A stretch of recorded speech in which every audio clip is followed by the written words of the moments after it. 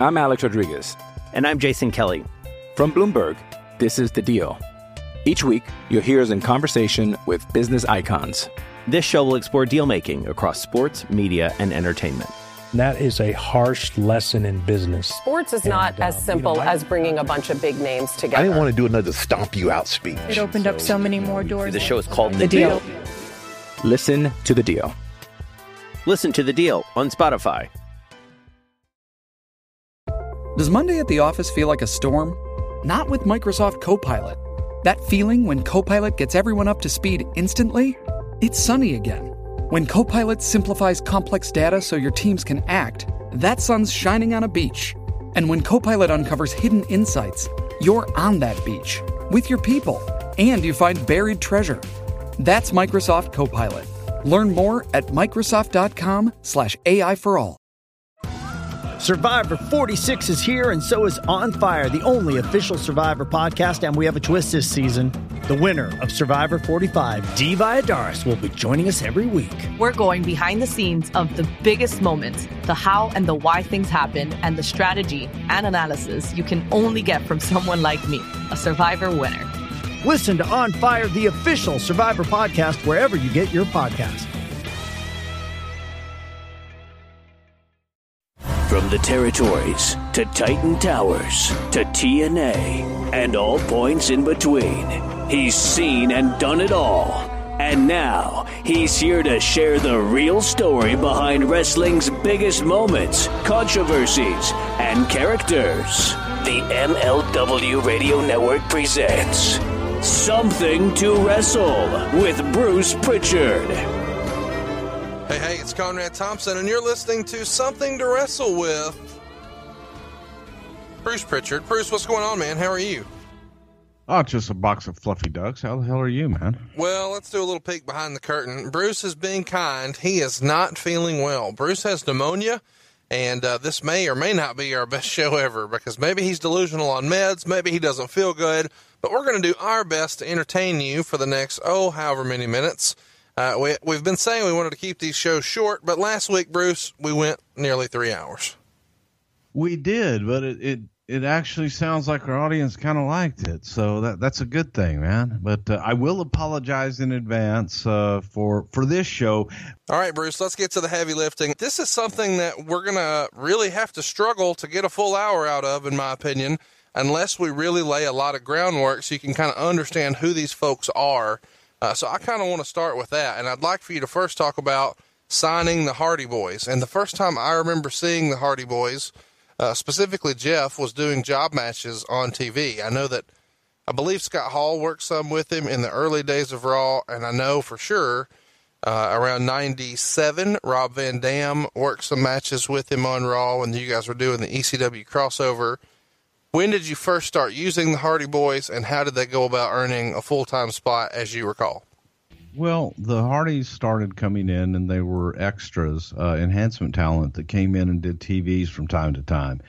Obviously, brothers, Matt and Jeff, would come in. They'd work tag teams as the Hardy Boys and what have you.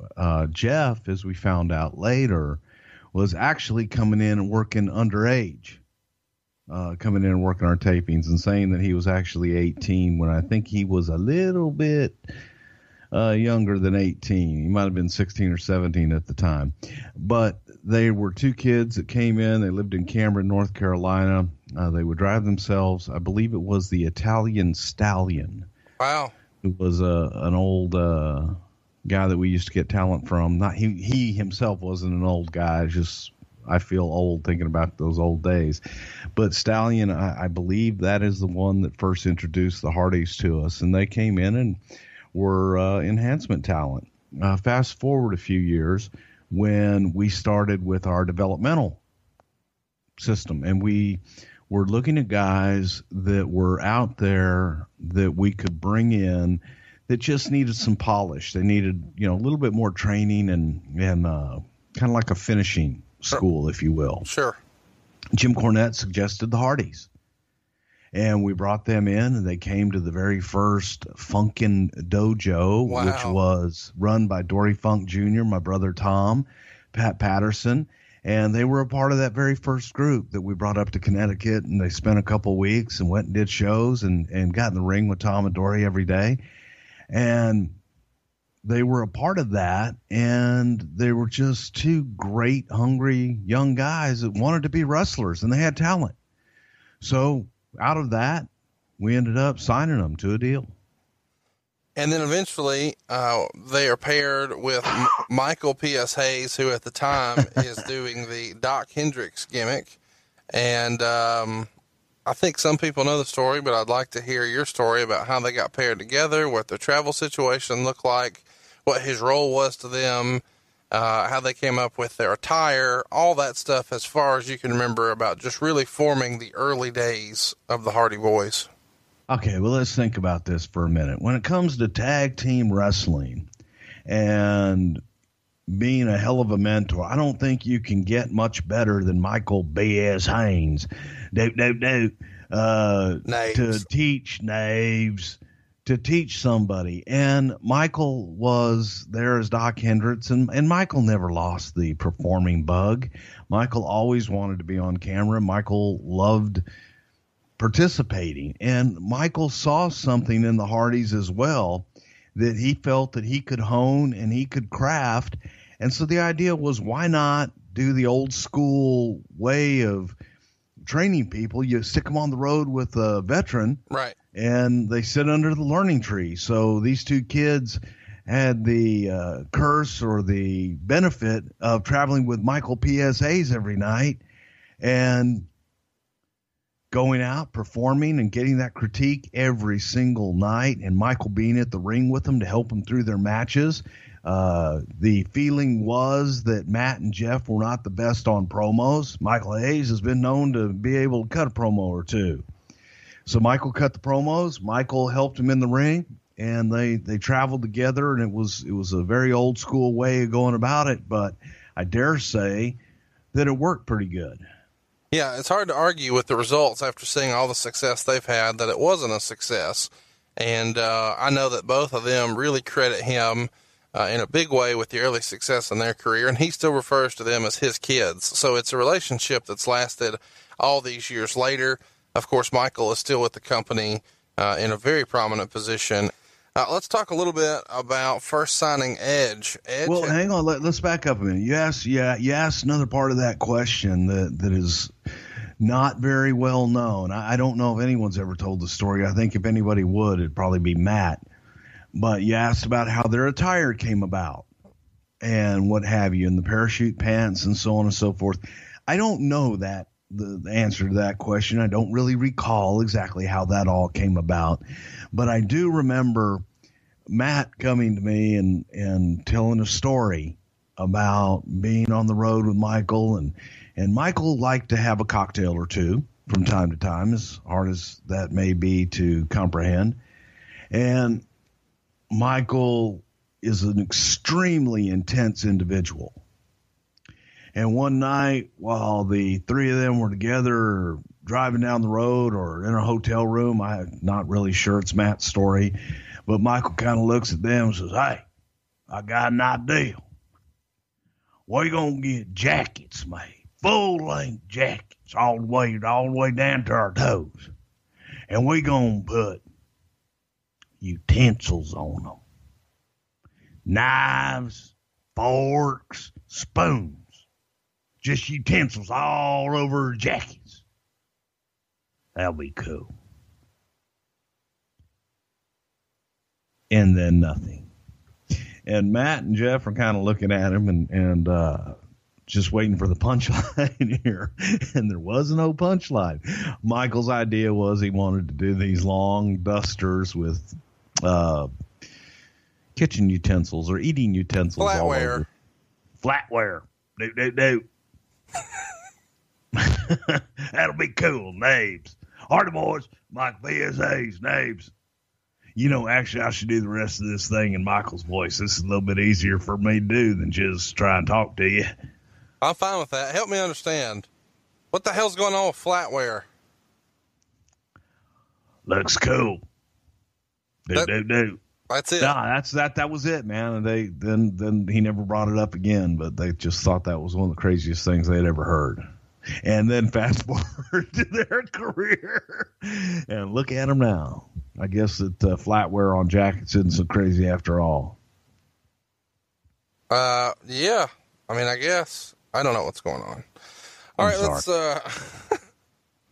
I mean, it's a fun story. I got a big ass shot today, man. That thing had to be like about yay big, I swear. And it hurts. It didn't hurt when I got it.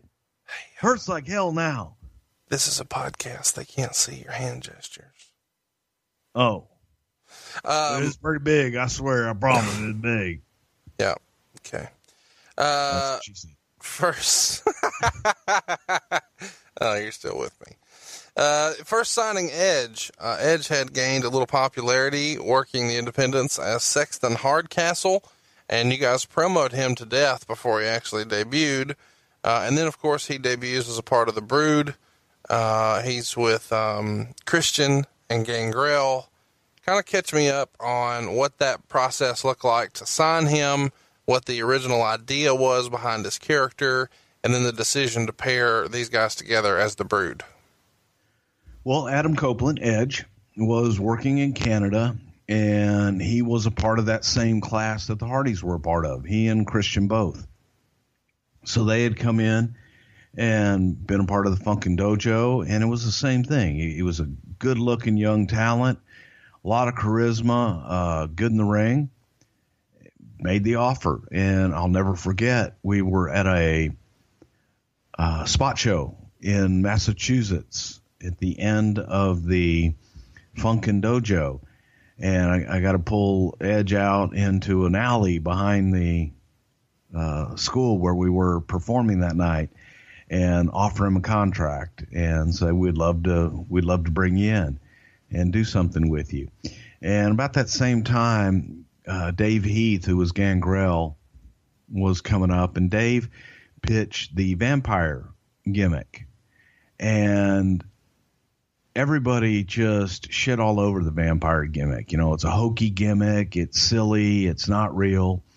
And about this same time, there was, you know how you have those weekly newspapers, free newspapers that you can pick up, you know, at the clubs and things like that. Everybody's got them in your own area. Well, in Norwalk, Connecticut, I think it was called the Fairfield something or other. And their front page story was about the underground vampire scene in Connecticut. And it was incredible reading about these people who lived their lives as vampires. And that Connecticut was this huge, I'm telling you, huge following of vampires. So I use that as ammunition. Honestly, I shit on it when I first heard the pitch from Dave, but, you know, try it on a little bit and see, you know, I don't know, maybe this could work. And the timing of that article coming out and them doing this whole feature and talking about the clubs where they drink blood and they do all these rituals, but it was a hell of a movement. I mean, there's a big underground of vampires in this world. So it wasn't as far-fetched as people who are thinking Bela Lugosi and you know, I want to suck your blood. You know, we weren't doing that. It was a little different deal, and both Christian and Edge kind of had that look. They had that young, good-looking, kind of cool, hip look that maybe they could be vampires too and be a part of it and join them up with Gangrel. But that was an evolution. We brought Edge in first as kind of a loner and a dark character. But the plan originally was to go that direction. And I guess, you know, it's natural to want to know how the split comes. But before we get to that, let's get into Lita. Lita, before she came into the company, had a brief stint in ECW. I know, you know, the story is she spent a lot of time and doing some independents and doing some stuff in Mexico and just kind of bouncing all around. But she makes an appearance in early 99 and with ECW. And then by the end of the year is signed to a developmental deal. And then on TV with S.A. Rios. There's a name from the past. Do you remember how that evolution happened with her and signing her and what the original plans for her, what you guys saw in her, any of that? Well, I remember seeing Amy, and she was, I don't remember if it was for ECW. I know she had done some stuff down with Dory Funk in Florida, and I had heard about her in Mexico as well. So I'd reached out because, you know what, I think it was through ECW, but I don't want to be specific there. I don't really don't know for sure. But we brought Amy in and talked to her, and she met with me and Jim Ross. She just had a unique look. Oh, and yeah. She was pretty good in the ring. What's that? No, I just said, oh, yeah. Yeah, she had a unique look, and the tattoo on her shoulder was different. You know, a lot of people didn't have tattoos like they do even back then. So she spoke Spanish. She had a very unique look, and we needed someone for Papi Chulo S.A. Rios, who was Aguilar in Mexico, and he was a big star in Mexico under a mask. And Vince wanted to take the mask off of him, and his English was not good. All right. So we thought, well, let's give him an English-speaking manager. And then we thought, well, hell, man, we got this good-looking girl, and Amy, she speaks English and Spanish. Give him a different look, give him a different feel. And so we put Amy with him. The way my notes have it, she was with ECW, and then becomes introduced to Dory Funk. Dory Funk then smartens up WWE, gives them the opportunity, and then she comes over not too long after that.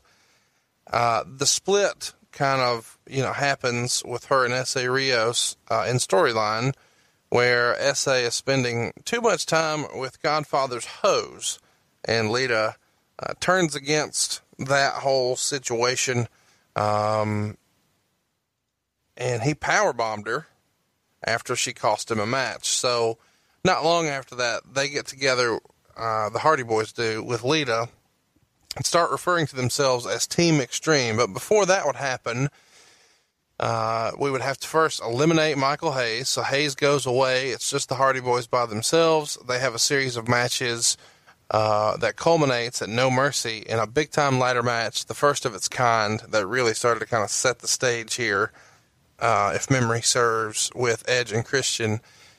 And they call it the Terry Invitational Tournament, the TIT, for Terry Runnels. Do you remember?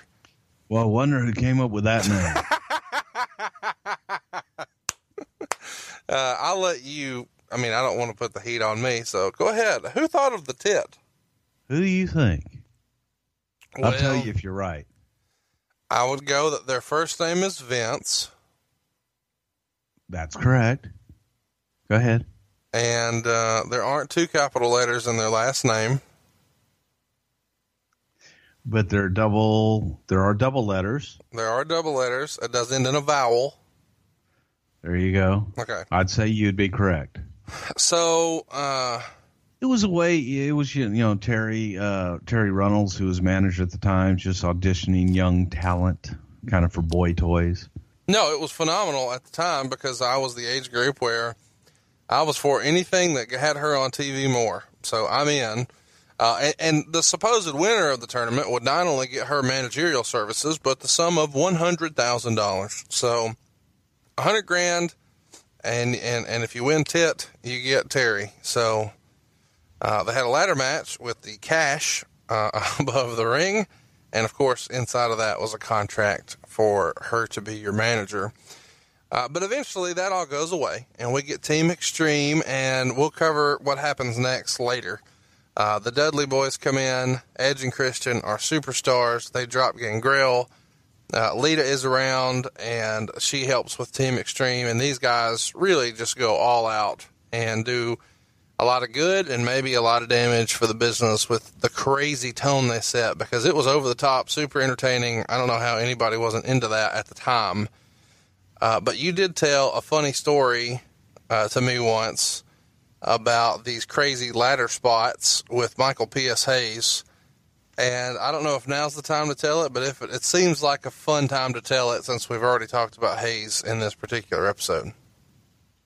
Well, since we all know about Michael's high-flying daredevil hijinks during his career, it would only be natural that Michael would be the innovator of all the high-flying Hardy moves and Edge and Christian and Dudley's and what have you. No, the story, it's a funny story that pretty much everybody tells because it was interesting at the time. You know, when you got a ladder match, you got all these young guys that are willing to do any and everything, especially Jeff Hardy, who would sit there and look and say, well, how high is that Titantron? Well, could I get higher and jump off of it? Just fearless, absolutely fearless. And Michael would explain these extremely dangerous daredevil stunts to be done. You can't call them anything else but stunts. And as he's going over all of these crazy things to do in the ladder match with the tables and the ladders and the chairs, oh my. And then boom, and then Jeff, you climb up there on top of the thing, you do a double reverse swanton, and then at the last minute, you move. Now you crash through that, boom, bang, then you go on up to the top, then you get up there, then you hang and you swing off of that, you catch in with it. Just crazy shit. And in the background, Triple H is standing there, and he just, hey Michael, why don't you just get up there and show those guys how to do that one time real quick.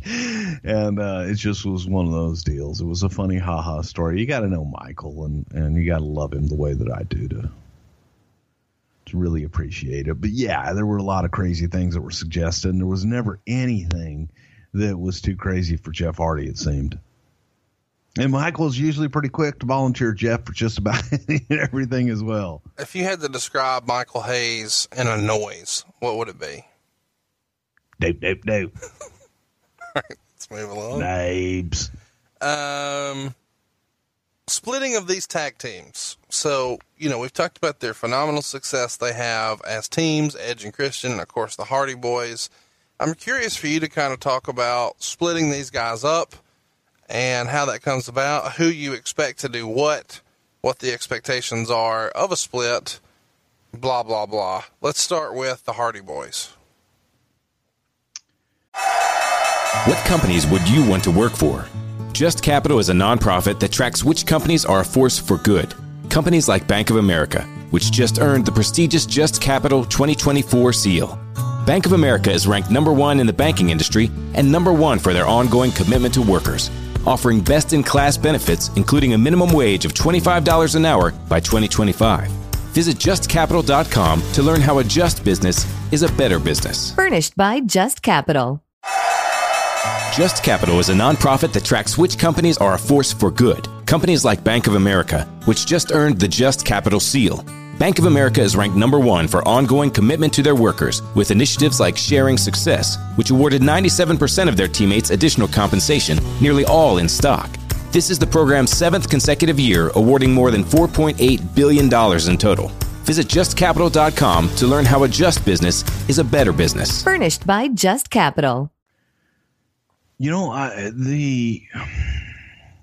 originally it was just to get, 2 single stars out of it. Jeff had the charisma. Jeff had that rock star feel about him. And Matt was a hell of a technician. And, Matt in many ways was the glue that held them together. Jeff was the daredevil, and Jeff was the charismatic, just crazy daredevil, and Matt was the grounded one that was the more sensible of the two, I guess. but it was just simply to get two individual stars. It's the same thing with Edge and Christian. You know, they started going out. Edge started to really get over as a single competitor, and people wanted to see Edge more so than they wanted to see that team of Edge and Christian. And it just, you know, Edge got further and further away, and when he went out on his own, became, in my opinion, a megastar. So kind of talk us through, you know, just the thinking of, if you've got a tag team that's working and it's a hit and it's connecting with the audience and they're into it, when do you know is the right time to break them up? Is there like a hard and fast rule or some sort of rule of thumb, or are there? No, there's not, but it's, you know, to talk about it. You and I have had this discussion before when people say, well, why don't they have more tag teams? Why didn't the Road Warriors be just the world tag team champions, WWE champion, and all this other stuff? There's a very simple philosophy that Vince kind of subscribed to as far as tag teams as a unit.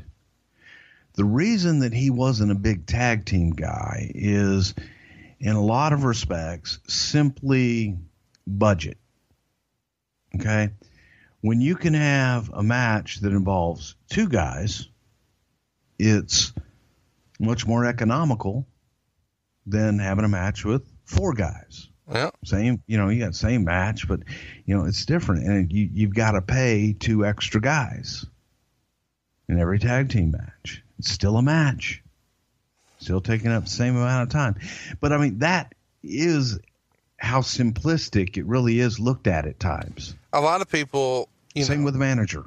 A lot of people would hear what you're saying right there and attribute that cost situation to a independent promoter or a TNA promoter type mentality, and they will not necessarily buy into the fact that this is the thought process behind Vince McMahon. I'm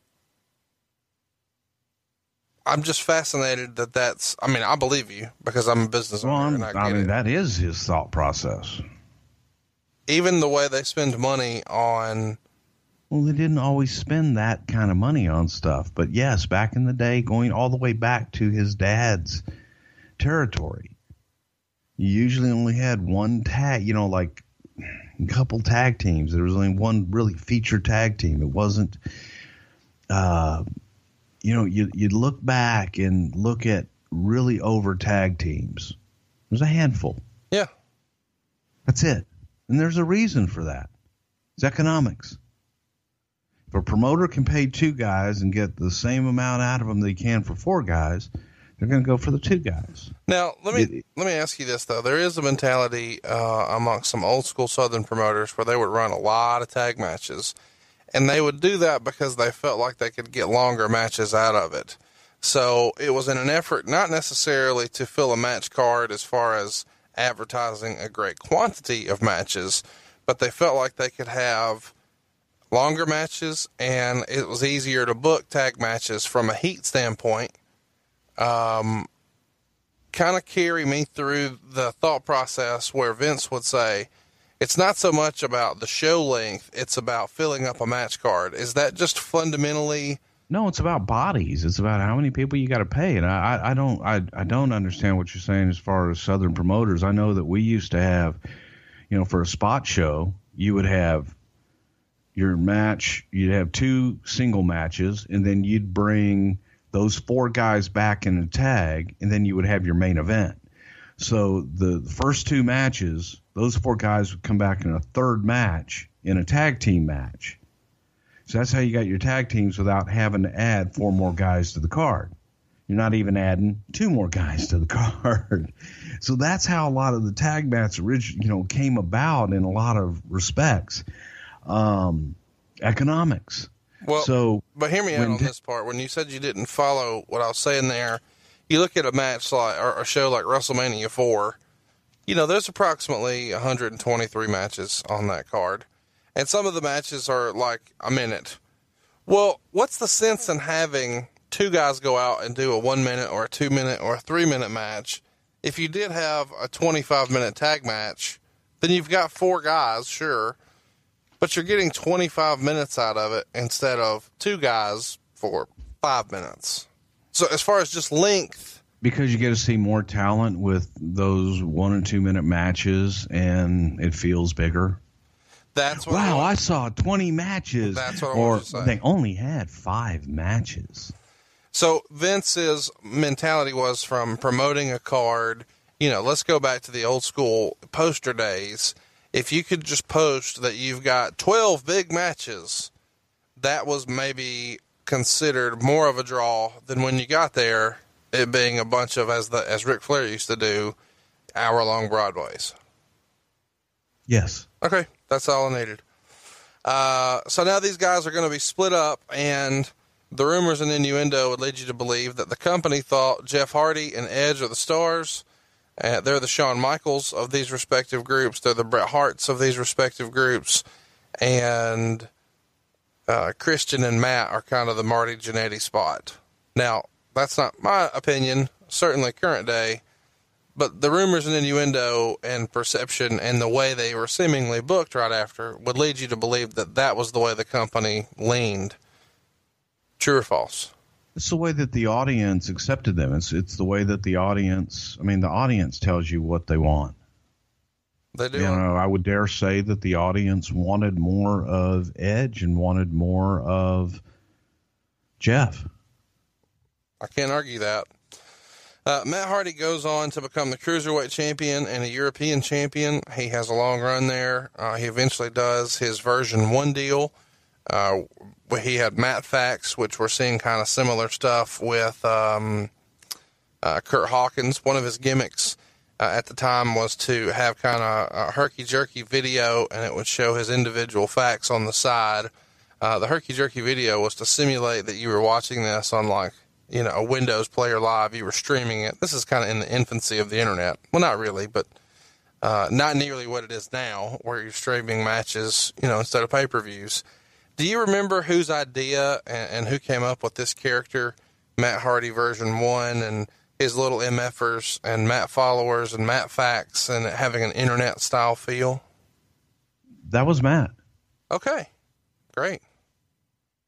That's not what I expected you to hear. I expected there to be more creativity there. So what does that look like as far as the WWE creative? He just comes and says, hey, I've got an idea. What about this? And you guys co-signed it and liked it?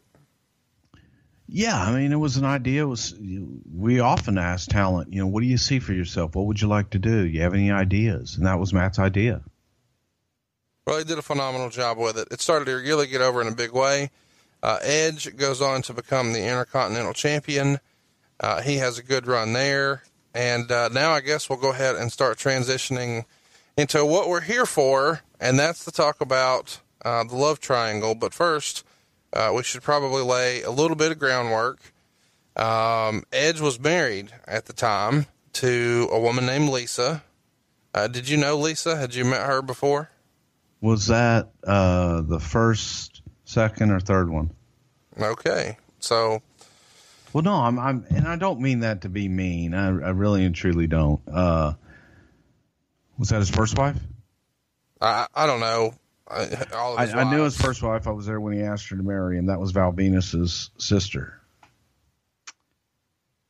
I don't remember, man. I think it was his second wife, though. Okay. Let's, for the purposes of our story, I don't know that it matters. I don't know that. Well, you asked the question. Well, I asked if you knew her, and you kind of buried him and asked which one. So that's not a burial. He knows. I love him to death. He married Elena Morley in 2001. They divorced in 2004. Lisa Ortiz was his second wife. They married in October of 2004 and would divorce November the following year. I wonder why. He's with number 3 now, and I think you're kind of being a jerk with that, and that's Beth Phoenix. I'm not being a jerk with that. He said first, second, he's had 2 third, successful divorces. Yeah, okay. All right. Anyway, didn't mean to get sidebarred. He's married at the time to Lisa Ortiz. They're married in October of 2004. Matt and Lita had been together at this point when all this is going down in 2005 for like 6 years. They started dating in early 1999. This is starting to feel very TMZ-like, but this is what we're talking about. Matt is off the road here in 2005 with a reconstructive knee surgery. He torn his ACL and was set to be out for like 9 months. So right in the middle of his career here, he's sidetracked. Not too long after the split, Lita had started traveling alone. In the absence of Matt, of course, they were traveling together. And prior to this, he had been on SmackDown and doing really well. After a draft and a split, they separated them. And I want your kind of feedback as to why, if you know that Matt Hardy and Lita are together, and we saw this year with Del Rio and Paige, why does the company split couples like this, where Matt is now on SmackDown and Lita is on Raw? Well, it had nothing to do with, their personal situation. It's just one of those things where it's time for a change and split it up on screen and do a little bit something different. But, that's one of those things that just kind of happens. Well, some people they'll keep together, some people they won't. Why don't you think there would be consideration given to that? There is some consideration. I don't know that there was necessarily consideration given to that, though. Okay. So that's a non-answer. Let's move along. No, I did answer. You didn't like my answer. Well, it seems random that, well, sometimes they are and sometimes they're not. But why? Because sometimes they are and sometimes they aren't. But you can't give me any reason as to why. Because you want to do something different with them. And having them on the same thing, they're going to gravitate towards the same old. When you get them separated, they get in new territory, and maybe they'll exceed and they'll do something different. So what you're saying is you're trying to get the individual performer outside of a comfort zone, behind Correct. the scenes, not necessarily creatively in front of the camera. All the above. Okay. See, I don't think that was that hard. So anyway, Lita is traveling alone here because Matt's home.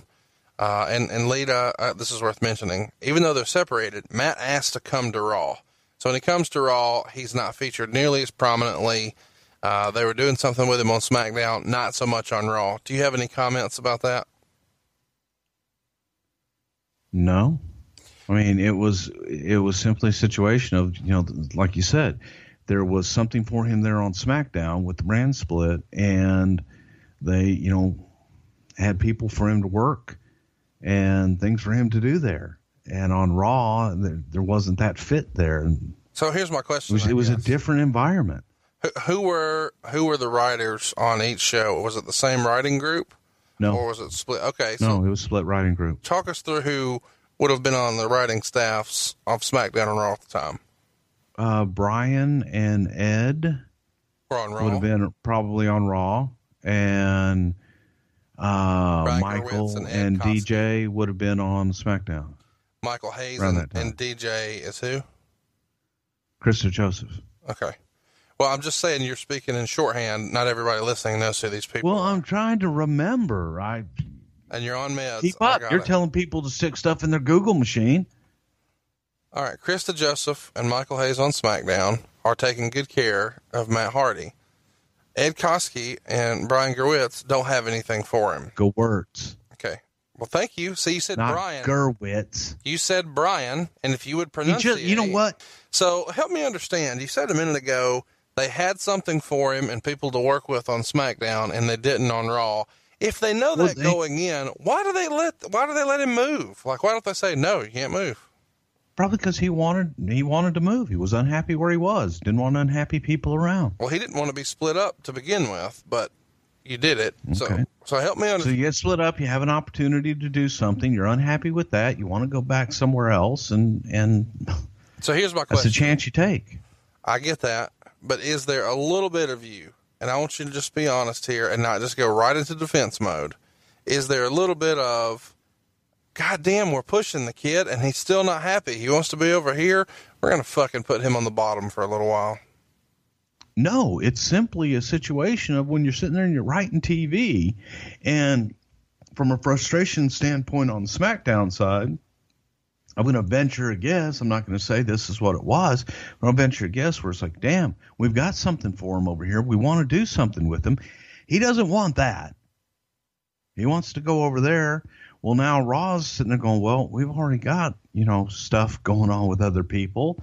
Now we've got a new guy, and it's a different environment, different situation. It feels a little bit to me like if I had to put myself in those shoes, which admittedly, obviously, I never have, I would feel some pressure to find something for everyone, but I might feel a little less pressure if this guy was already getting a push somewhere else and then came over and he was just kind of thrown in my lap. I might say, well, listen, if something awesome pops up, I'll give it to him, but I'm not going to go out of my way to try to make this work. I've got all these other guys I'm trying to cater to.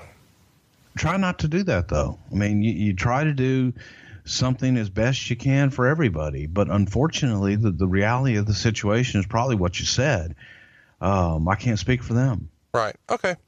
Well, good deal. Let's move along a little bit and let's talk about it. So let's set the stage again.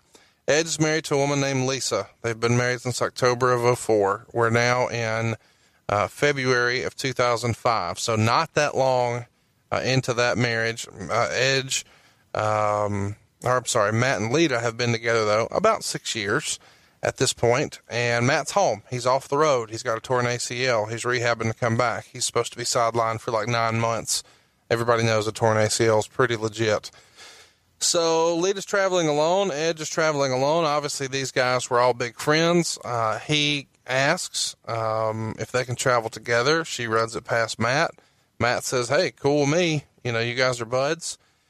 They go from casual friends to being alone in these long car rides every night, which the company still has them doing. It's routine for them to, drive 250, 300 miles a night after the show. So that lends itself to two people just talking. And when men and women do that over and over and over on this crazy schedule, things happen. And things certainly started to happen. Matt would say that Lita started to act weird around Valentine's Day in 2005. And then a week or so later, he goes through her voicemail in the middle of the night, which is never a good move for those of you listening. If you're a young person, don't do that.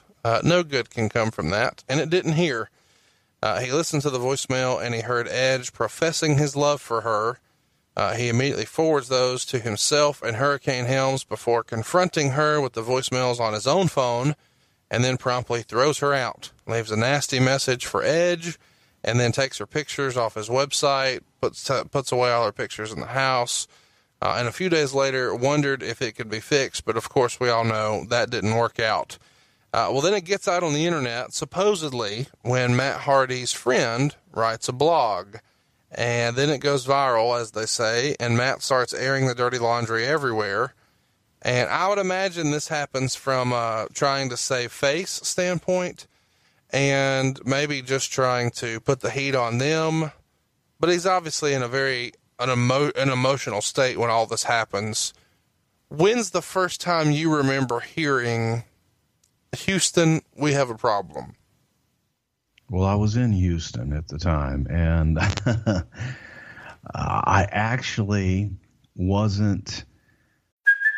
Hey, it's Kaylee Cuoco for Priceline. Ready to go to your happy place for a happy price? Well, why didn't you say so? Just download the Priceline app right now and save up to 60% on hotels. So whether it's Cousin Kevin's Kazoo Concert in Kansas City, go Kevin, or Becky's Bachelorette Bash in Bermuda, you never have to miss a trip ever again. So download the Priceline app today. Your savings are waiting. Go to your happy place for a happy price. Go to your happy price, Priceline. I'm Alex Rodriguez. And I'm Jason Kelly. From Bloomberg, this is The Deal. Each week, you'll hear us in conversation with business icons. This show will explore deal-making across sports, media, and entertainment. That is a harsh lesson in business. Sports is not as simple as bringing a bunch of big names together. I didn't want to do another stomp you out speech. It opened up so many more doors. The show is called The Deal. Listen to The Deal. Listen to The Deal on Spotify. Wasn't there when it all first started happening. I had some personal issues going on at home, and, I was not going to TVs on a regular basis. I was, kind of maybe once a month at the time. People online are going to hear what you just said and assume that you're saying you had drug issues. That's not the case. No, not the case. Okay. You had a family situation. Yeah, family issues. Okay. And so my involvement was over the phone. I'm hearing pretty much rumor and innuendo like everyone else at the time. So I wasn't there in the pit for probably the very beginning of it. I didn't come back full time until right after Matt was let go. Okay. So it was I don't know, it was like 6-8 weeks maybe in that time frame. So let's go through it. On April 11th, 2005, Matt is released. He says that Johnny Ace called him while he was rehabbing for his comeback and told him he was going to be released because, quote, creative doesn't have anything for you. Matt says he pressed and wanted to know if this had anything to do with his personal situation, and Johnny Ace said no. Matt believes that Ace had a personal vendetta against him, and Johnny Ace would later say that he had multiple conversations around this time about being immature and making emotional decisions, and that he did not have a personal vendetta. He had just simply spoken to him several times about this. At the shows, fans start chanting, "You screwed Matt" at Edge, which really starts to get him over as a heel in a big way, whether they wanted it or not. They're alternating, I guess, between "You screwed Matt" and "We want Matt." I think everybody remembers at One Night Stand that year, Paul Heyman says something along the lines of hide your wives, it's Edge. And then later says he has 2 words for him, but says 3, Matt freaking Hardy. And Edge does the fake spit take and just got a big pop catering to the fans for the cheap pop. Edge and Lita at this time would go on record in every interview since and say that they really felt like they had been alienated in the locker room and that the locker room had turned on them. Do you remember any sort of situation like that when you came back after he was gone? Yeah. Let's go back to the whole Johnny Ace thing. Okay. I do believe Johnny's take on that. And I'm sure that there was probably a feeling that Matt airing his dirty laundry and Matt being emotional and going public with everything probably didn't help his cause. And I'm sure that Johnny probably had several conversations with him. I was not privy to the conversations between Matt and Johnny, but that wouldn't surprise me. Okay. And as far as Adam and Lita kind of being ostracized a little bit, yeah, there were, I think, guys that looked at it, the bro code, and felt that not cool, Matt's at home. But at the same time, look, I'm not going to take sides here. Life happens sometimes. And as you say, they're on the road, they're in the car for many hours every single night in between towns. Shit happens. I'm saying right, not saying it's wrong. It's just life. Life happens sometimes. And I dare say in the end, as we all sit here today, everything worked out, pretty good on all sides, on all fronts. But it sucked at the time going through it on both sides of it. And so you fast forward a little bit, Heyman does his stuff and the Matt freaking Hardy comment. And the audience, the audience is intelligent, man. They know, they read the crap, and so they're doing the chants. And it's one of those situations that I always would say to people, talent can't be denied. Right. And if it's there, it's there. So there was a groundswell of, man, we want Matt Hardy. The real life story that was going on behind the scenes was now taking place in front of the cameras. And we've only got, 2/3 of this trilogy here. So you're sitting there going, okay, do you just ignore it? You know, when the crowd hijacks a live show with "We Want Matt" chants and bringing signs and everything else, do you just go, okay, well, they'll go away. After a while, they don't go away. They get louder. So I'd come back at that time, and as I've stated before, you know, kind of like with the Kurt Angle, Jeff Jarrett situation, whenever there is reality thrown into a storyline, a make-believe storyline, and people question whether that's real or not, right? Those are the best. Absolutely. When you can't tell if it's real or Memorex, those are the best. And, you know, I threw out the idea, what if? What if Matt Hardy came back? Can they work together? Because what people forget is that these characters that are larger than life on TV and are in your living rooms every week, they're just real life people going through the same shit that you're going through. They just happen to work on TV. Right. And happen to be known by millions of people by their stage names. But they still have emotions and feelings and real life problems just like everybody else. So you have to weigh that when you look at mixing real life. You know, art imitates life, life imitates art. And when you play with that fire, sometimes you get burned, but it's a touchy subject. So I'd kind of come back from not being there every week, and you know, I'm like, do.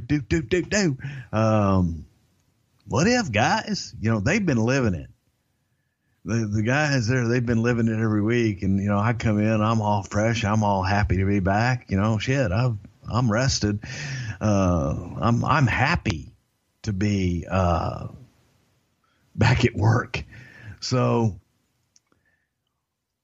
I get in and I throw the idea out there. Well, I'm sure that the idea had been thrown out there many times before, but all of a sudden it's a new voice. You know, so God damn it, why the hell didn't anybody else think of this type deal?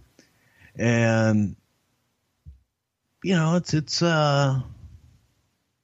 we tried it on, you know, and it's like, well, talk to them and see if they're game for it. So I took before you get to that, go ahead. On camera, they had already started to put them together. So Edge and Lita and Edge. Yes. Yeah, go ahead. They're on camera together, and it's a natural decision because, you know, they're taking over whenever Lita comes out to do a promo. They're taking over with these chants, and they can't do anything but address them. Kind of the similar situation with Edge. No matter what they're supposed to do based on the script or storyline, this thing has taken over a life of its own. So they put them together, make them heels, and Edge sort of starts to become the rated R superstar that he would eventually really level up with.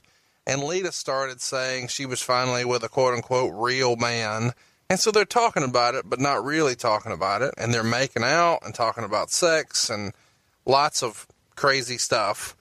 And around this same time, Matt Hardy is really going off the deep end with crazy stuff online. And it looks like he's almost unhinged. He's calling himself the Angelic Diablo and doing crazy videos in a hot tub and such. The beginning of this broken character that has really gotten over. You can kind of see some of the seeds of this here. Before you pitched this, had they already done the wedding angle? I don't remember. I don't remember the timing of it. So real quick, in June, they do a wedding angle with Edge and Lita, and they ask if it, you know, the old "Speak Now, Forever Hold Your Peace," and they play Hardy's music. Of course, Hardy's not there, but it's just feeding into this more and more and more. I mean, almost like a wrestling's version of a Rickroll right there. And then, of course, we see that they have made on July 11th, 2005, Matt returns unannounced backstage and attacks Edge before being run off by the agents. There's something at the end of the match we'll talk about, or end of the night too, we'll talk about in a minute. But get back to how you finally kind of get everybody to at least consider this as an angle, and you pitch it. Vince doesn't hate it. He likes the idea. Where do we go from here? Well, feelers were sent out. I think Michael talked to Matt, and it was my duty to sell it to Matt and Lita, and that was not an easy sell. And I remember taking them up into the stands in an arena, wherever the hell we were, for TV, and pitching the idea. They were dead set against it. They had lived it, and it was a very difficult. It had been a difficult time for everybody involved, and it was obviously a difficult time for Matt. It was obviously a difficult time for Lita, and it was obviously a difficult time for Adam. And not saying anybody's right or wrong, it just sucked. My feeling was, well, hell, might as well make some money with it. The audience is begging for it. It's real. The emotions are there, so you don't have to worry about getting into character. Can you do it? Can you work with them? Would you be willing to try this on with the proviso that if it doesn't work and it gets out of hand, we would end it? And they thought about it, they being Edge and Lita, and reluctantly agreed to do it. So I really don't remember who the hell talked to Matt. I think it was Michael, and then obviously probably Johnny Ace was involved. But we came up with the idea to have Matt jump the railing and come in and attack Edge.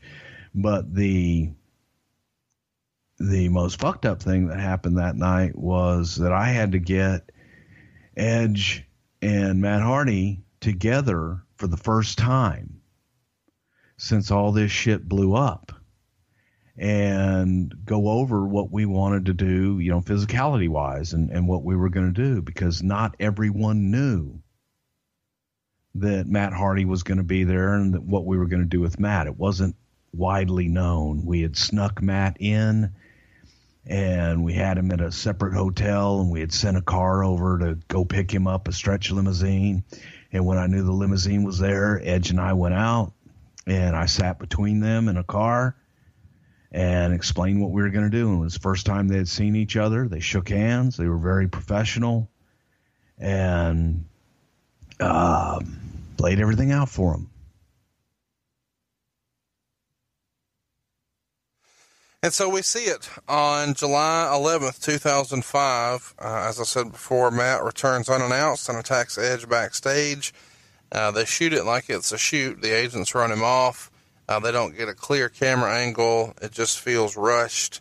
So it makes it feel authentic. And then towards the end of the show, he jumps from the crowd into the ring, and security tries to separate them as he attacks Edge. And eventually Hardy gets on the mic, and this is where you guys really started to make it feel real. He refers to Edge as Adam, which is the first time that had happened in this situation. And he even referred to Lita as a whore, which shocked me, even for WWE standards. But then he even yells Ring of Honor and ROH before saying that WWE can kiss his ass. Kind of carry me through whose idea it was to, and I know we just talked a minute ago about when you can blur the lines between reality, that's when it really makes it awesome. So you can kind of point to things on the show and say, okay, I know that's kind of, winking a nod, tongue in cheek, but this was real. Whose idea is it? Obviously Vince greenlighted all the ideas, but whose idea is it to use his real name, to do the whore thing, and most of all, this is what shocks me the most, to say Ring of Honor on air? It's a collaboration. I mean, it was all of us getting together and what can we do to give this a real feel to it? the realest thing that happened that night on top of everything was it was the first time that Amy had seen Matt in a long time. I didn't get Amy together with Matt. So she was not ready. She was not ready for that at that point. So when Matt comes out and then later on backstage, I mean, Amy was emotional. And I felt horrible about that. You know, I second guessed that one and felt really bad about that because, you know, again, I keep saying these poor guys were in really awkward positions, and we're asking them to do this for business sake, and it's real life emotions, man. You know, she was with Matt for a long time, and it just was very emotional, and it was real to a large extent. You know, both guys giving their body to the other, and not knowing, you know, somebody's going to take a cheap shot or what's going to happen. And, you know, I say to this day, everybody was extremely professional. So you get Matt and Edge before the show. Is this the day of the show when you get them together for the first time, or do they meet before this actual? No, that was that night. It was probably the show, the live event had started. So the show's already happening, and you just get them in a limo to talk. Yes. Matt arrived in the limo, and I brought Edge out to him. And at that point, you specifically wanted to keep her out of there, or did she request to stay out of there? I didn't need her at that point, and I knew that she was emotional. I knew that she didn't, you know, she wasn't ready for that.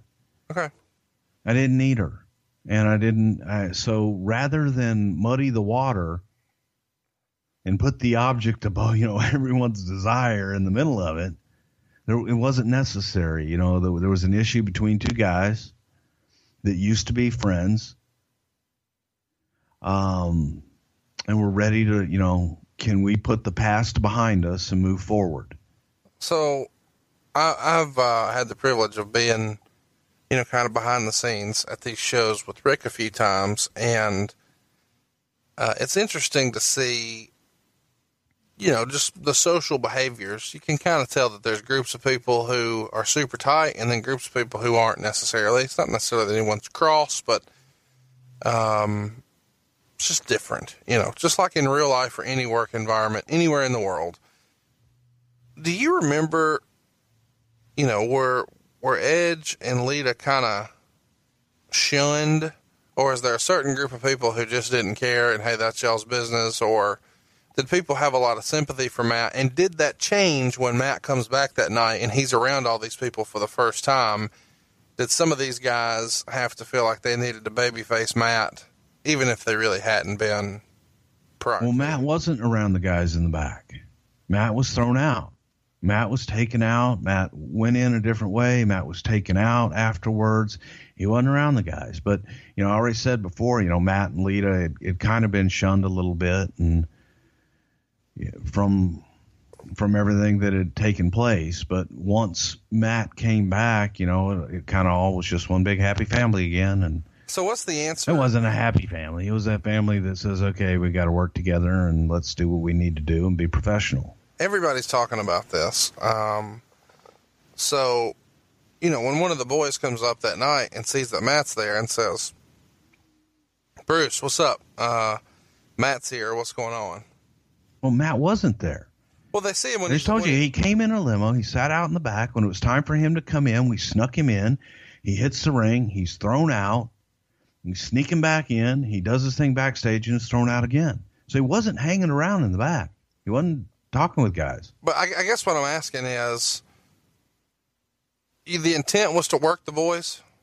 No, the intent wasn't to work anybody. It was the intent was for people not to be talking about it, for not to get out and to give the air of reality, because we were shooting backstage, and to give that air of this isn't supposed to happen.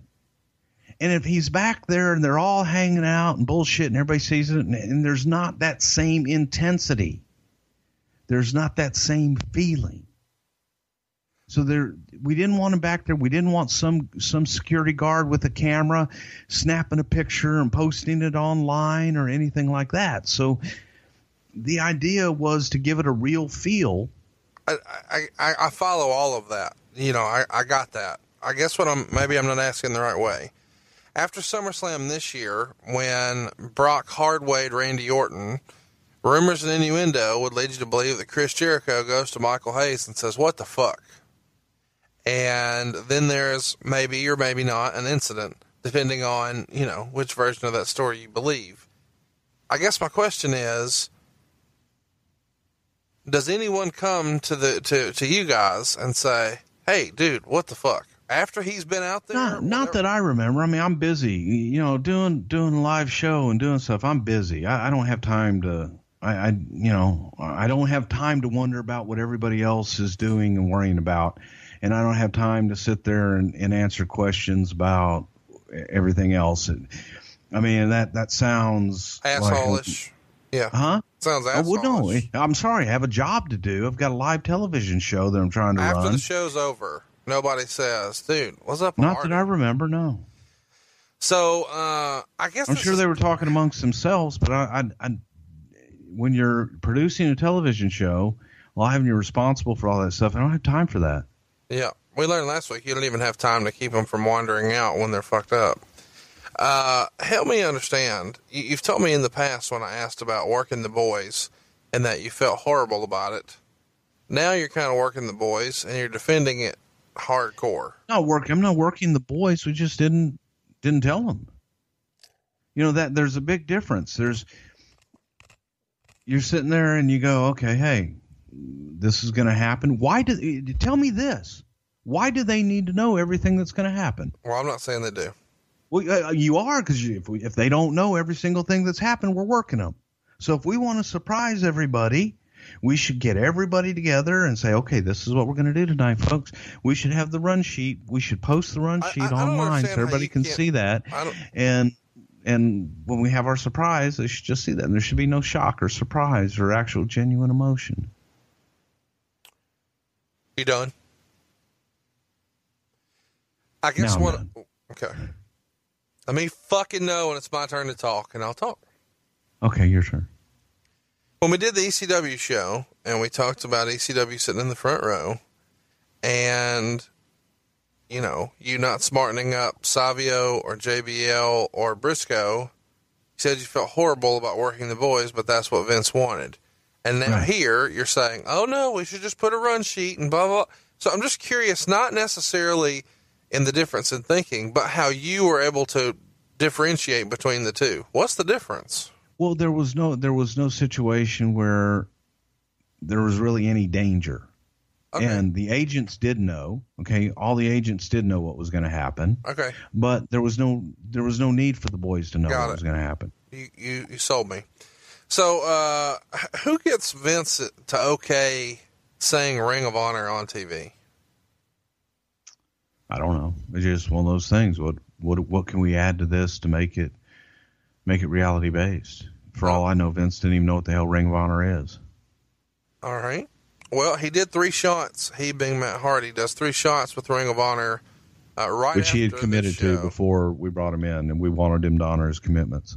So he does, right after this Raw appearance, 2 days later, he does a Bite This. We'll come back to that. But that weekend, he works 3 shots with Ring of Honor, beating Christopher Daniels, and then afterwards cutting a promo on WWE and Johnny Ace specifically. He also beat Homicide while he worked for TNA, and then eventually lost to Roderick Strong in his last show for ROH at the time. And around this time, he starts doing his, and many people remember this, his Matt Hardy Will Not Die stuff. He had started doing that on YouTube before and selling that stuff directly, and now, obviously, that has continued to grow, and it's still a big part of his business today. 2 days after this Raw situation, he called in to Bite This, which was an internet show hosted by Todd Grisham. Lita was a guest on the show, and they had Matt call in as someone who wasn't quote-unquote signed. Obviously, we know different here. And he's continuing to call Edge Adam and he's complaining, or she's complaining, that he's cutting wrestling promos in real life, and she believes that he shouldn't have made any of this public, and he contends that he did nothing wrong. Grisham pushes the issue and asks if Edge should have been fired over this, and Matt says yes. Hardy alleges that Edge was the adulterer as a married man who cheated on his wife, and he created this environment, and that's when he kind of falls on his sword about, leaving his SmackDown push behind to forfeit that in an effort to travel with his girlfriend Lita. And obviously we know that story. His push kind of disappeared. So help me understand, when you're back and you know that Matt is back, was there a sentiment, or did it cross your mind? Because I know you said you weren't there when it all happened. Why was Matt Hardy the one who was fired? I mean, this is really the $1 million question of the situation. We talked about that. It was simply because of Matt and the way that he handled it in the beginning. And I don't think that, first of all, I don't think that Matt handled it well. I don't think that he should have been fired either. So there's a lot that was, in my opinion, done wrong. So, it's just one of those situations that, unfortunately, he got the shitty end of that stick. I guess what I don't understand is, I didn't fire him. No, I know that. I'm just, but you always toe the company line on the show here. I don't toe. What company line am I towing? Well, all Matt Hardy did was, have his girlfriend cheat on him, and then he got fired. No, that's not what I said. I said the way that Matt handled it publicly, and all the stuff that he did online and how he handled it. And I'm also said that the company didn't handle it correctly. So by saying that the company didn't handle something correctly, it's a company line. I don't know what company line I would be towing here. Help me out. Which company do I work for that? Well, you line if you read online, everybody says that you're a Vince apologist and you've been brainwashed and you just kiss his ass at every chance you get on the show. And I'm the guy who's supposed to call you on your bullshit. And I'm curious, as the bullshit caller here, how this is different from, and let's just break away from WWF for a minute, and let's talk about WCW.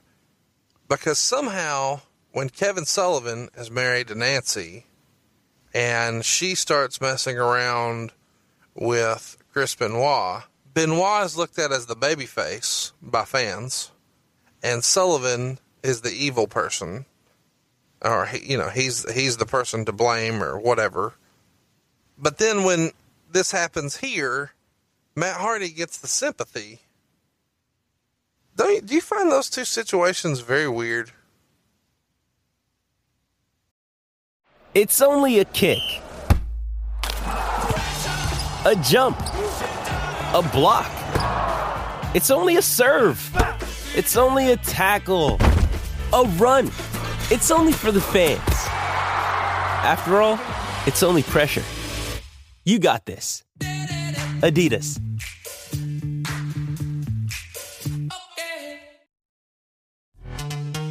This episode is brought to you by Pepsi Wild Cherry. Pepsi Wild Cherry is bursting with delicious cherry flavor and a sweet, crisp taste that gives you more to go wild for.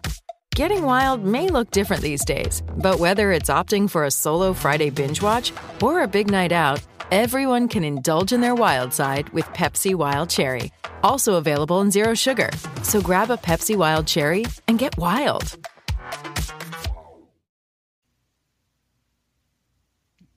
Not really. I see what you're saying. Yeah, it's weird. From my vantage point, my sympathy would be with Matt. I think it is with everybody's, and it feels like the company made a business decision here to say, hey, who's there more upside with, and keep that guy and get this little troublemaker out of here. Wouldn't you? Well, I'm just saying, in reality, Matt Hardy didn't cause any trouble. He's sitting at home rehabbing his knee. The trouble stir. But he's stirring it up online and making it a bigger deal and making a private issue public.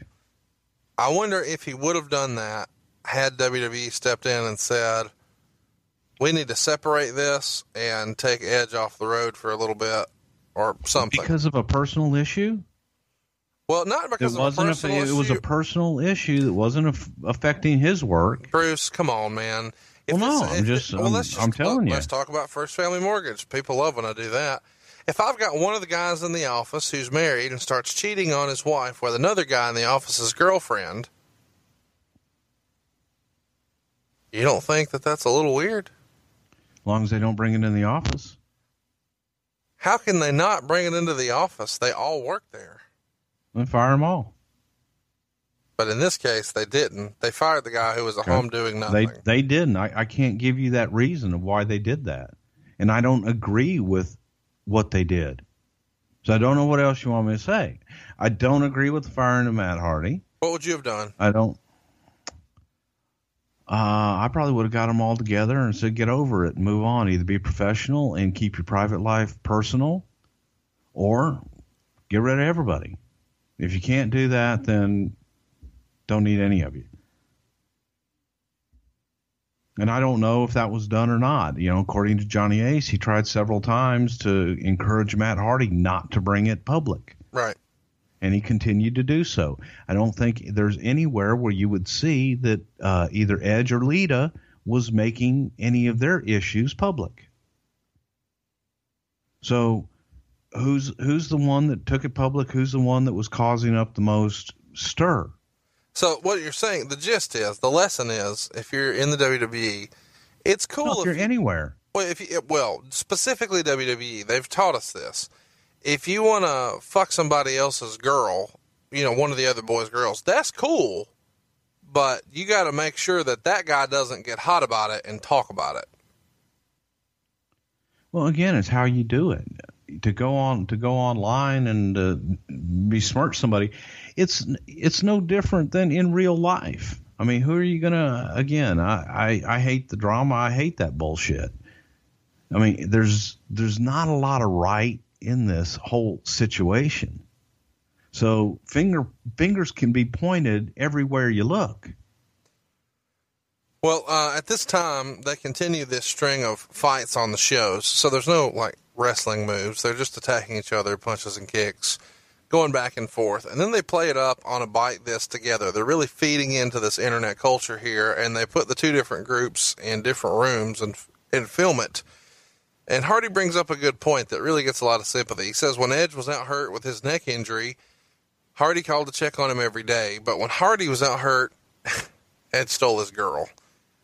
It's somewhere in here, and I want to get your 2 cents on this, because a lot of people may not even remember this. Edge's wife goes online and starts making all kinds of accusations, but the one that I felt like would have gotten some WWE attention is she starts talking about steroids and his use of them. Do you remember that, and was there any credence given to that, or was it just brushed off like, gosh, just a crazy wife?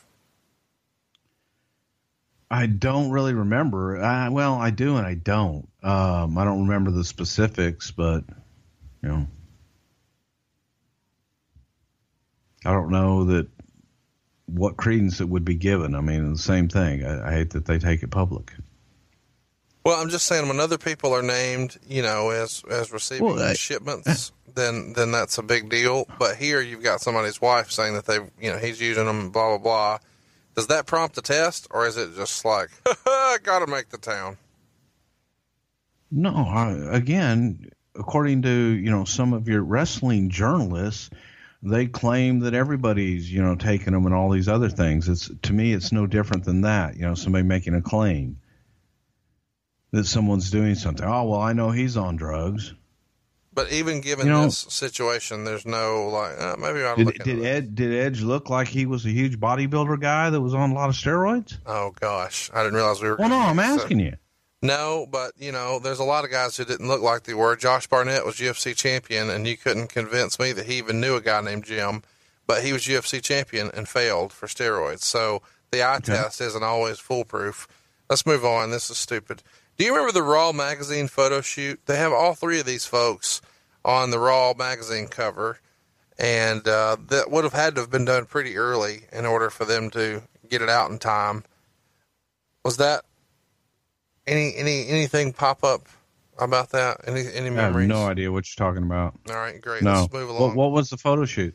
They were on the cover of you guys had a magazine called Raw, and they were on the cover. Yeah, I remember that. They were on the cover of it. So, I mean, together posing. They were doing double penetration. It was pretty risque at the time. No, tell me what it was. They just did a photo shoot together. SummerSlam is finally here, and it's on second. So Vince McMahon brings back Matt and announces that he's made a signing and brings Matt out of a limo, which is kind of the way you said it happened when they first brought him in. And so he's in the back hiding in a limo.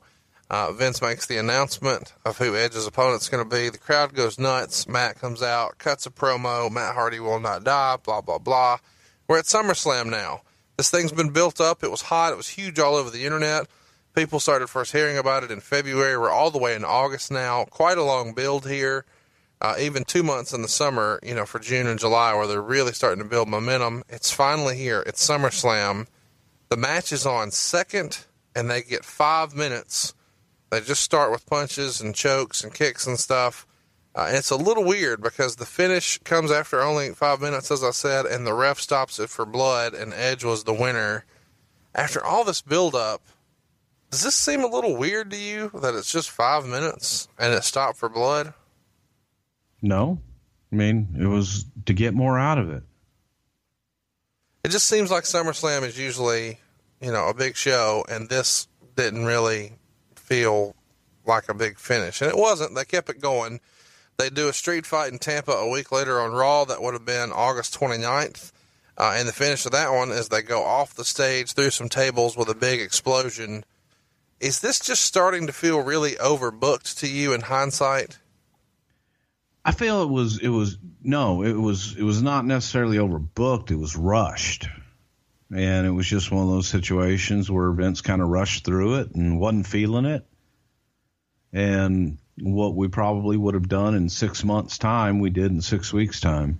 And going back to your Raw photo shoot, because I pulled it up here on my Twitter machine, they take those shots, and it looks like it's 2 shots with them divided in between each other here.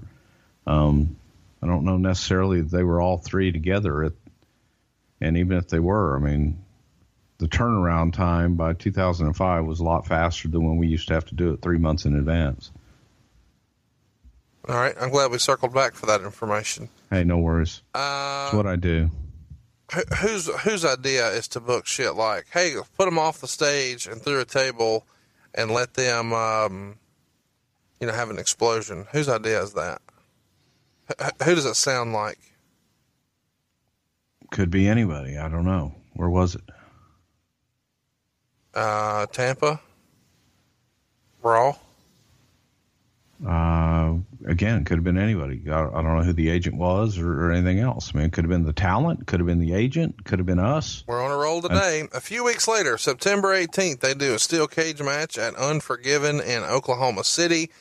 This is finally the match everybody was looking for. They go over 20 minutes in this one, and Matt does a leg drop off the top of the cage. Looking at that now, a lot of people may not see that as a big bump.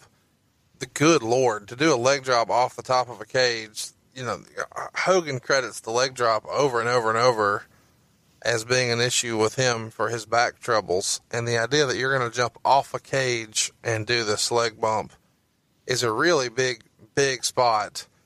Your memories of that match or that bump or anything about that? Unforgiven? No, but to me it was simply that culmination of the great matches that they used to have, as a tag team, and those 2 guys just going out and tearing it up.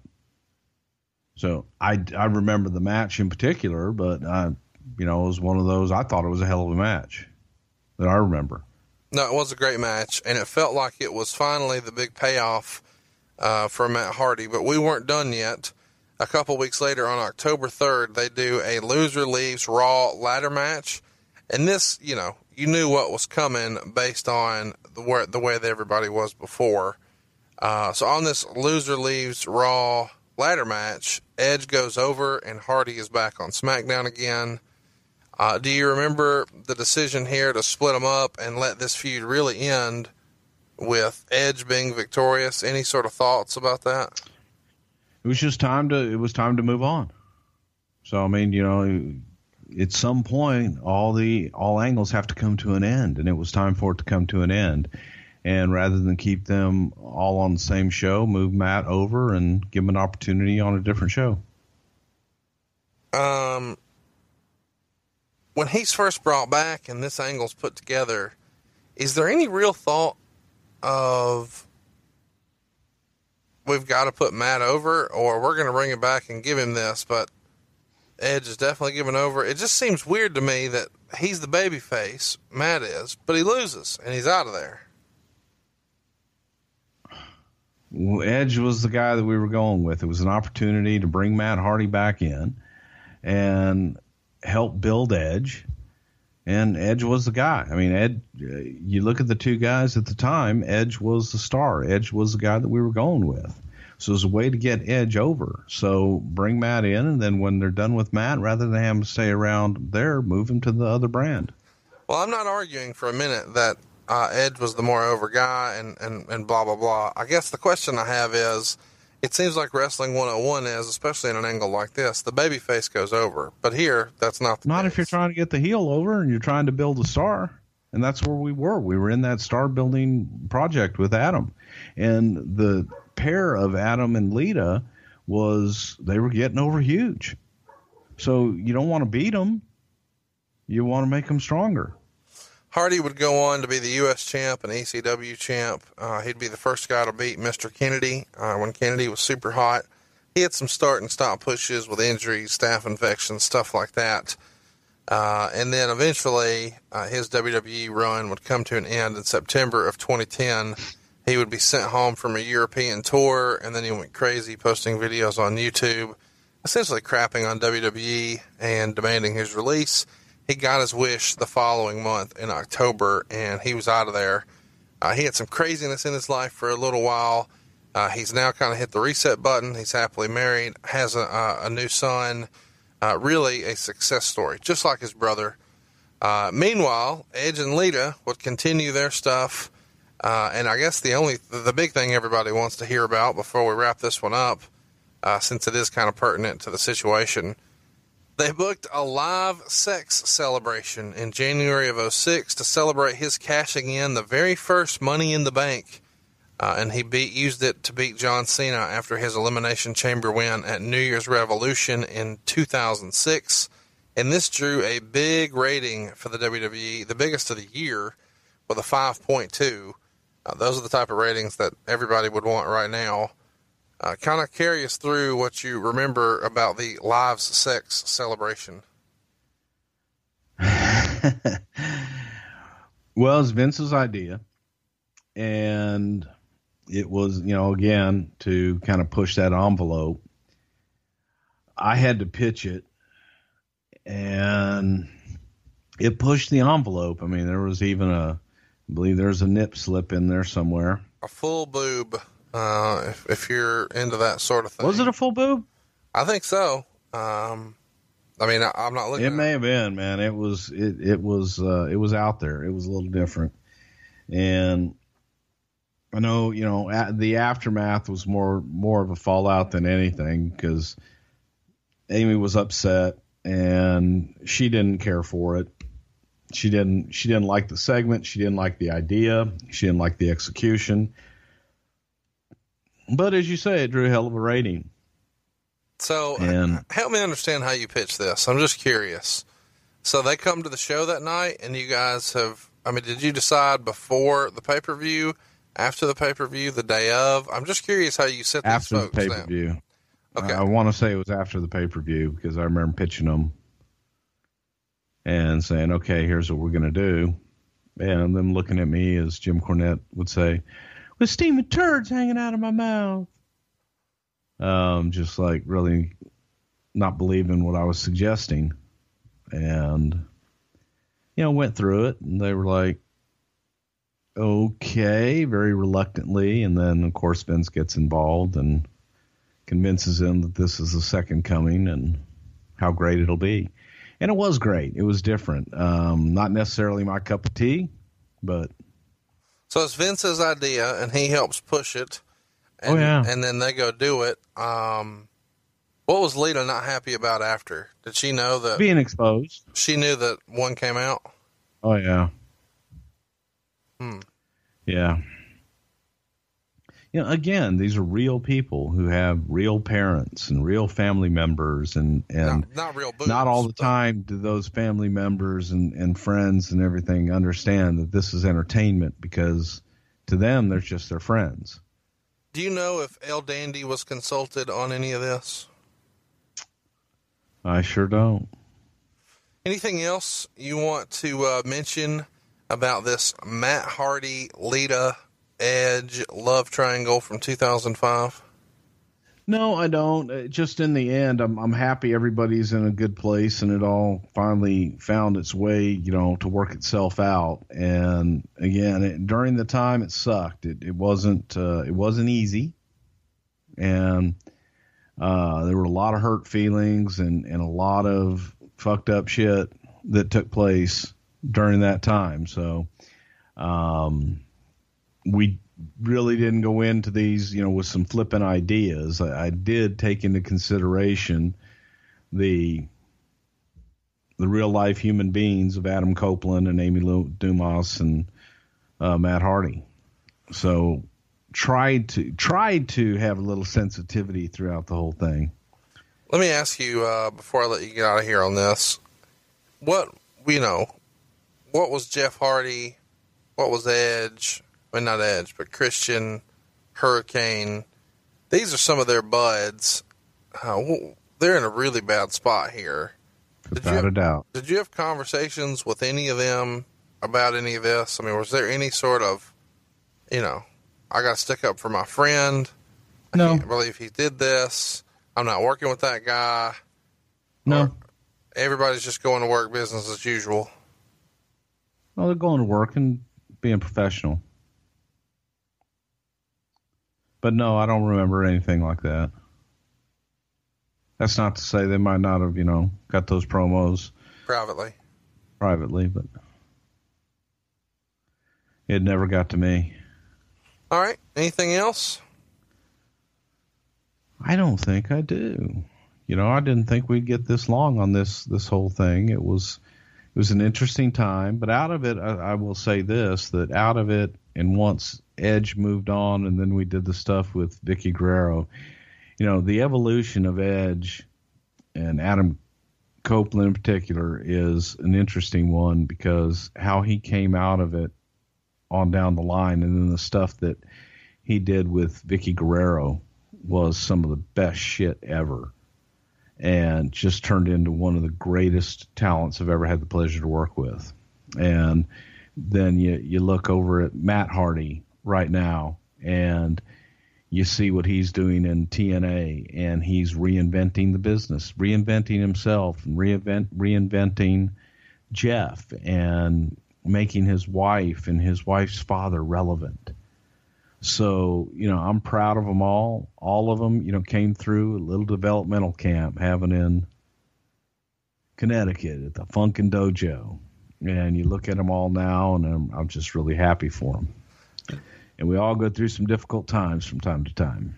Do you remember when you felt like everything was okay and everybody had buried the hatchet? Is there a particular moment that sticks out in time where you think, this is when everything was okay? Or I remember feeling like, okay, they've put that behind them. It took a while. I don't remember any one moment, but they did get there, at least from my perception. I think they did. Is it fair to say that this whole angle really helped catapult? I mean, it wasn't an angle. It was a situation, and then it became an angle. Do you think that this situation was really the catalyst for putting Edge into the main events and giving him a chance to run with the ball, and also at the same time the nail in the coffin for Matt Hardy in the WWE? Well, as far as Edge goes, Edge was on his way. So yeah, this was just another jumping off point. And I don't think that it put the nail in Matt's coffin. You know, he came back, he did the ECW stuff and had did some decent stuff there for a while. I mean, but it was. You can't compare the two, though, and I'm not. No, saying you can't. That, obviously Edge, went on to bigger and better things than Matt did at the time. All right, you can't deny that. But so I think at that time, that's the trajectory they were on. it's really hard for me to buy into that. I can't help but feel like when Matt Hardy lost that SummerSlam match in 5 minutes based on blood loss, it cut the legs out from under him, especially when he loses the Loser Leaves Raw match. Not only did he lose his girl, he lost his job, and then he lost his revenge match, not once, but twice. And it felt a little bit like he was second fiddle no matter what. And I'm sure he was thankful to have the income, and I'm sure he was thankful to have the spot and have the job. But Edge became the rated R superstar and became a bona fide main eventer from a real life situation where he stole somebody's girlfriend. And Matt Hardy, in an effort to rehab his leg, lost his push, lost his job, and then was really, I think, broken. Yeah, there you go. Nice little segue there. So, Bruce, before we get out of here, as we kind of put a bow on this episode, I want to kind of talk about other love triangles in wrestling history. It seems like there's a little bit of a pattern here, and I want to see if we can at least agree on this. Whether it's Shawn Michaels and Chris Candido and Sonny, or it's Batista and Melina and Johnny Nitro, or it's Mark Mero and Sable and Brock Lesnar, or Triple H, Stephanie, and Chyna. Can you see a common pattern amongst any of those situations? It's all over a girl. You left out Matt Hardy, Ashley, and Paul London. Oh, I missed one. Okay. You missed one. So, anything you want to share on that one? I don't know if that one. You left out CM Punk and probably a whole litany of. And everyone else. You've lost me. Where are you going? Well, no, I just, is there a lesson to be learned about? Yes, there is. Don't shit where you eat. Thank you. It feels like in that scenario, when you're talking about Shawn and Candido and Tammy, pays to be the more over guy. You're talking about Batista, Melina, and Johnny Nitro, pays to be the more over guy. Brock Lesnar, Mark Mero, Sable, pays to be the more over guy. That wasn't really a thing, though. Mero and Sable were apart when that took place. Triple H, Stephanie, Chyna.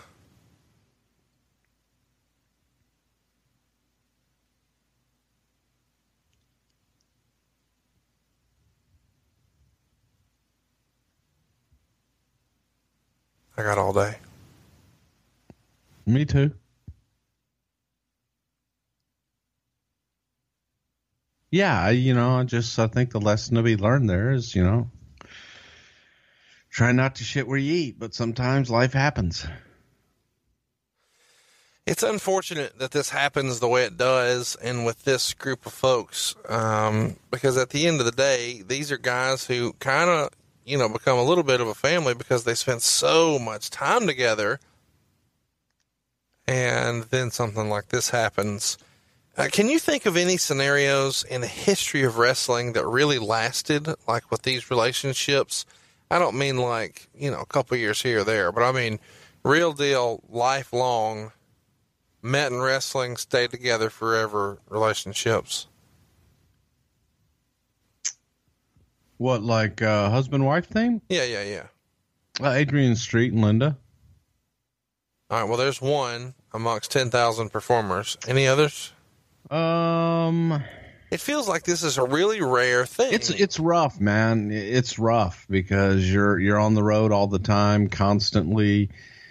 I think that when it's the reason that I've stayed married as long as I have, because I'm gone all the time. Right. And it's tough to travel with your loved one 24/7 around the world, and plus having the same stresses of your job and everything else, man. It's not an easy life. Yeah, it's funny because, you know, our good friend, the Nature Boy Ric Flair, was married to Beth, his second wife, I don't know, for something like 27 years or something. And so one day, you know, when we're just shooting the breeze and somehow marriage comes up, I just can't help but ask, dude, how are you married 27 years and then you get divorced? Like, how did that become a thing where, it couldn't be workable or manageable 27 years in? And he said, I was never around her. I was on the road so much. We were gone, so much that when we were together, it was just like a fun vacation time. And then when I was home for a year, I realized, holy shit, we can't live together. And it just feels like that's kind of the story behind most relationships in wrestling. It lends itself to either travel and absentee or this, where it becomes too much. Well, it can be said, I think, for a lot of things in life. I mean, life just happens. And for me, I'm home long enough that they're happy when I'm home. And then right about the time they're getting sick of me, I'm back on the road again. So it works out. It wouldn't be something to wrestle unless I asked a money question. And I know you're going to say you don't remember, but I'm going to give it a shot anyway. When Matt Hardy came back and you guys re-signed him, obviously he was coming back to a different situation where all of a sudden he was pretty hot. Did he come back for the same deal he had when he left? Well, it's not that I don't remember. I wasn't involved in that end of it with Matt coming back. At that point, I was purely on the creative end of things. If you had to guess, would you think he would have come back for the same, less, or more? Probably around the same.